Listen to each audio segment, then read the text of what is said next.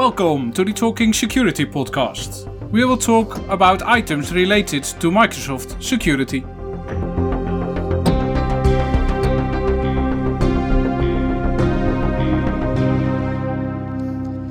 So there are we again. Welcome back listening to a new episode of the Talking Security podcast. My name is Frans Oudenorp, and in this recording I will talk to some guys about Microsoft Entra and especially identity governance. Today we are at Experts Live in the Netherlands. On the venue we have a special podcast room so we can record stuff, we and others also. Because of this I have invited Pim Jacobs and Jan Bakker to talk about identity governance. There's new stuff coming up, and they will talk about it later on Experts Live. But first, guys, do we have a little introduction? Who do I have on the table, Jan? Hi, Frans. Thanks for having us. My name is Jan Bakker. I'm based in the Netherlands, and I'm a Microsoft 365 consultant and a Microsoft MVP, and I'm focused on identity and access management and security. So I guide my clients to get the best out of those products and how to implement them properly. Maybe so the security stuff we will hit some stuff later Probably. on. And on the other side of the table we have Pim. Pim, who are you? Pim Jacobs, principal consultant at Inspark, Microsoft MVP, focusing on the full Entra portfolio. So from Azure AD, permission management, a little bit verified ID, and with that, of course, identity governance as well. And I help my clients guiding them into the right direction and properly implementing those products as well. Yeah, we today the topic is Microsoft Entra, especially identity governance. Identity governance, what is it and what can we do with it? The short story. The short story, and we will show that in the presentation which we have this afternoon as well, is that it exists of 5 different pillars. So lifecycle management with lifecycle workflows, which is brand new and which has been released 4 weeks ago. Provisioning through users to third-party apps and deprovisioning them. That's a little bit attached to lifecycle management of the accounts. We got access packages and access reviews, which is there within the interface today. Privileged identity management and terms of use. This is the short story, so... Yeah, maybe we will dive in on a specific topic in the next few minutes. Because access packages and access reviews I think that is the common things that we can use within identity governance, Jan? Yeah, correct. And today we're also going to take a look to that because access packages is really important in the mover phase. If we look at the joiner, mover, leaver process, access packages, that's where they come in the mover phase because you want when folks get promotion or change department, their access changes, and you want to guide that. You want to govern that, especially. Yeah, and if we look at access packages, access reviews, then we have an application or a group where we can get access to on the short term, on a yearly base or monthly base. You can do an access review to see if someone needs still access that specific group or application. If we look at lifecycle management, identity lifecycles, is that related to this? Yeah, I think so. And it's funny that you say that you need to review the access, but there is a brand new feature where you can automatically assign policies based on attributes. So you can hand out those packages dynamically. So there's no longer a case to review them because you manage them yourself. So if a user changes department, they will automatically get offboarded from one package and onboarded to the next one. Okay, nice. Are there any other enhancements within lifecycle workflow, Pim? Well, lifecycle workflow is a total new feature within identity governance. And today that's working for the joiner and the leaver scenario. Is that not related to identity lifecycles? It is related to identity lifecycles. You got account lifecycle management, which is actually what you where you need to work closely with HR and where you connect your HR as the source of your identities and let that provision to your AD or Azure AD. Which can today from the Azure AD portal be natively done with SAP, SuccessFactors and Workday. That's actually the first part. But if you don't have those products, You could use different tools as well. And I'm not going to name them because that's a little bit of my allergy, to be honest. But there are different ways to get those accounts provisioned. What is really important, however, is of course that those credentials, the access, the birth access rights of an account are configured correctly. And that's something we can today do with lifecycle workflows in the joiner scenario. And if we look at the identity, the access packages and access reviews and that sort of thing, is that related to this stuff? Not particularly to lifecycle workflows, but as Jan just mentioned, it's more related to the mover process. So lifecycle workflows is something you can use in your joiner process, and you can define based on the employee hire date. And if the user is working in department sales, those are the tasks I'm going to execute on the day you start your job at the company, like adding them to the sales group, sending the temporary access pass to the manager of the user, and doing X, Y, Z. And Jan's famous topic is in there, logic apps. So I will leave that to him to name an example. That's the joiners thing, and you can have 50 workflows per tenant, and each workflow can have 25 tasks. That's the maximum today. Those run each 3 hours. And when we look at the lever scenario, we can of course offboard the user correctly, in like removing the licenses of the user, removing the user from all the groups, all the teams where it's a member of. And that we do that based on the employee leave date time. So it's automatically triggered in a smart way. And so you don't need to do the things yourself anymore as an IT admin. It's managed for you, but it's configured by you. Yeah, so the workload from an IT admin perspective is lower because we can automate stuff. Exactly. But automate, Pim already mentioned, Power Apps. How does it integrate, Jan, with Power Apps and that sort of stuff? Yeah, that's a great bridge to my favorite topic. It extends actually to logic apps. We all know that Power Automate is the little brother or the little sister from Logic Apps. But yeah, you can create extensions, for example, to do tasks that are not in the default task settings. So you can do stuff like, hey, add this user to this team, or remove from this team, enable account. Those are the basic tasks. But you can also do extensive tasks. For example, you want to create a temporary access pass and not send it to the manager, but directly to the end user, for example. That's not in the default template, but you can do it. So the sky is the limit there. You can do whatever you want. So you can even talk to third-party applications. Yeah, or maybe what's important to mention as well is that specifically in this case for the joiner scenario, because for lever, the employee leave date time cannot be synchronized yet. But for the joiner scenario, you could also execute actions in the on-prem AD by using Logic Apps and Azure Automation with hybrid workers, so that you can execute those scripts in your on-prem AD to, for example, add the user to a group, whatever you would like to do there. So we have access packages, access reviews. That's the old stuff. That is still many years in identity governance already.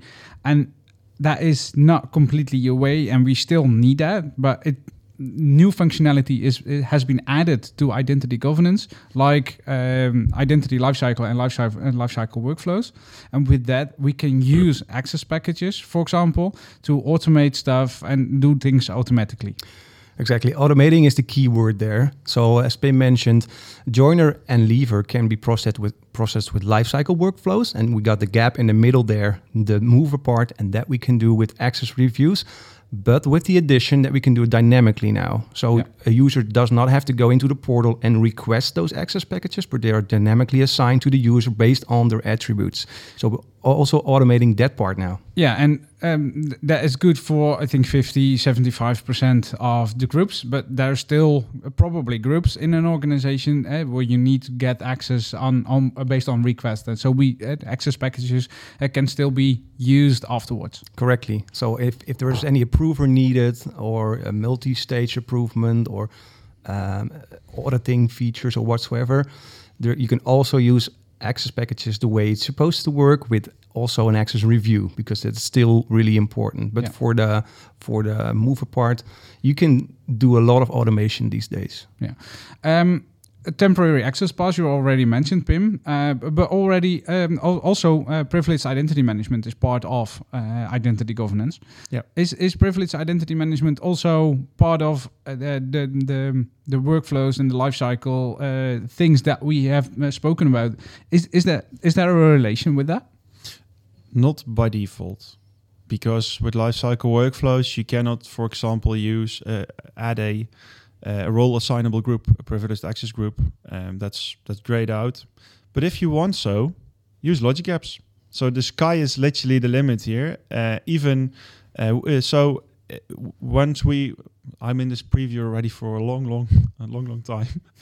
And we tried something internally because we have a labs tenant where we test stuff. And the problem we have is provisioning and deprovisioning on that end as well. So what we are using right now is literally a logic app, which is triggering via a webhook, a workbook in another tenant. So to provision the account, because you receive those account details from the lifecycle workflow. So literally, that's whatever you would like. You can call an API from a particular app to provision accounts with a logic app. You can. How far your imagination goes and can go, that's what you can do right now. Everything can happen with the use of logic apps, Power Automate, and that sort of Correct. Stuff. So that's we talked about in the beginning. You mentioned security. What does this identity governance stuff? What does that make sense in relation to security? What does me as an organization? What does it help? Well, that's a good question. The typical thing that we see in organizations is that when a user goes through the period of working for a company, they build up privileges, access to applications, roles that they need for their jobs. But as they never get reviewed, let's say over 10 years, you get a bunch of stuff that shouldn't be attached to your account anymore. And then you're going to leave the company and your replacement comes in. And what's the typical thing that they say? Just copy his account or her account and give him all the stuff so he or she can do her job. And that's not good for security, because we want least privilege. So it can be that they also copy the administrator roles over. So, you are a privileged identity administrator, and the next one is also be that person. So that's related to security, something that you don't want. Yeah. You want to evaluate constantly, and even better, get those access dynamically and constantly reviewed. So based on the function, based on the role that you have. Exactly. You have a specific function role where access is given on based on a role and not on a person. Not on a person. And if you look at identity governance based on security, we have also insider risk within Microsoft 365, for example. The case that you were describing is more related to insider risks, because it is more or less an insider risk. So insider risk management and identity governance, they are strengthen each other. Yeah, I think that's correct. Insider risk is really good at stuff like, hey, and this person resigned from his company and is doing stuff 4 weeks before his resignment day. Yeah. So that's really what we can do as well. Or we can just say, okay, this is the employee leave time. We're going to do some tasks so that you cannot do that stuff. Yeah. So you're going to get read-only rights or something like that. So you can do anything to prevent that. So, but it really fits together. Yeah. And if we talked about identity governance, lifecycle management, and that sort of stuff, what is needed for me if I am a company and I want to start with identity governance? What should I do, Pim? I always advise customers to get their source of truth correct. So, what is in HR is the source of truth. If someone changes his name, changes is resigning, is coming into the company, HR is the first to know. So get those and get that connected to your AD or your Azure AD, depending on where your source of authority is. So that would be always my first step to advise. And that could be a simple thing where You receive data from HR, let a PowerShell script run and update and create accounts. It doesn't need to be complex and fully automated as long as you do it. And with that being said, make sure that employee hire date. And if you're today working cloud only, also employee leave date time are configured. And then you can start with lifecycle workflows and configure, what we just mentioned, sky is the limit. Yeah. And for the process in between, use access packages and access reviews. And my tip would be, don't put an access review in anything, because otherwise people get literally, it will, in the end, you will see that people are going to create a rule, move it to this folder because I don't care, and then they lose access. So do it. You need to configure it on the things you really want to be reviewed and which cost money or are containing highly sensitive data. So that's important. Use dynamic access packages as well, based, for example, on department. And then once a user leaves the company, make the offboarding flows within lifecycle workflows. So that is important from a end user perspective and an IT admin perspective. And on the other hand, I think, and that's what I'm mentioning today as well, PIM is important and the basic security stuff. So don't do this. Don't start doing this once you don't have MFA. Yeah. Literally secure first and then make it advanced, step by step in a logical way, because we can provision accounts up to the max, but if they don't have MFA applied, that's a bigger risk. So from that angle, if you need to make an order, that's the most important thing to do first, and this would then be your next step. Think of defense in depth and do it on all places and not just on one. Yeah. In addition to that, I would say, if you're going to start and you got your base right, so the source of truth is configured, and you're going to start with identity governance, start small. Don't build castles that you can you can support, because, for example, you can start with a small access package having licenses, for example. Yeah. So Power BI Pro, start with that. Yeah. Or teams with sensitive data in it. Start small. Yeah, there's with less impact. So if it gets not good, that not everyone is infected on the things that you have configured. Exactly, and it's also good to experiment with it. So how does the organization react to access reviews? Yeah, what is the notes from the field? One of the topics in the slide in the session you're given. What is the big fail when companies start with identity governance, for example, from your end, Jan? Yeah, well, what we already mentioned, organizations need to prioritize stuff. So they need to focus on the stuff that matters first. So you can go into identity governance and not have your MFA in order. So that's one big thing. And what I already told, they start and they want to do everything at once. So basically that's start small. Yeah, start small. That's and maybe so. And this is funny. We in the preparation we discussed things like self-review access. yeah. And group owner access reviews. In practice, you will see that if you do self-review, either the organization is not responding at all, or everyone is responding and is keeping their access rights. So my personal feeling with that, and I think that differs from Jan's experience, but it doesn't really mind, is that I would most likely use the group owners, because they are the owner of the group and need to determine who is in there, yes or no. Yeah, but how is that related to guest accounts? Because I set up guest account review within my organization, and on guest accounts we have implemented self-review, and that works quite well. For guest accounts, yes. If we're talking for guests, if we're talking for end user accounts, it's going to differ, because nobody wants to lose their access. I don't have experience with that, but it depends. if your manager are fully aware of the task, that they are the guiders of their data, and they're fully on board and have some adoption, it's fine. But what I see is we underestimate the power of self-service in any way. Yeah, absolutely. But everything stands with communication, adoption. Be aware and know what you're doing and why you are doing stuff.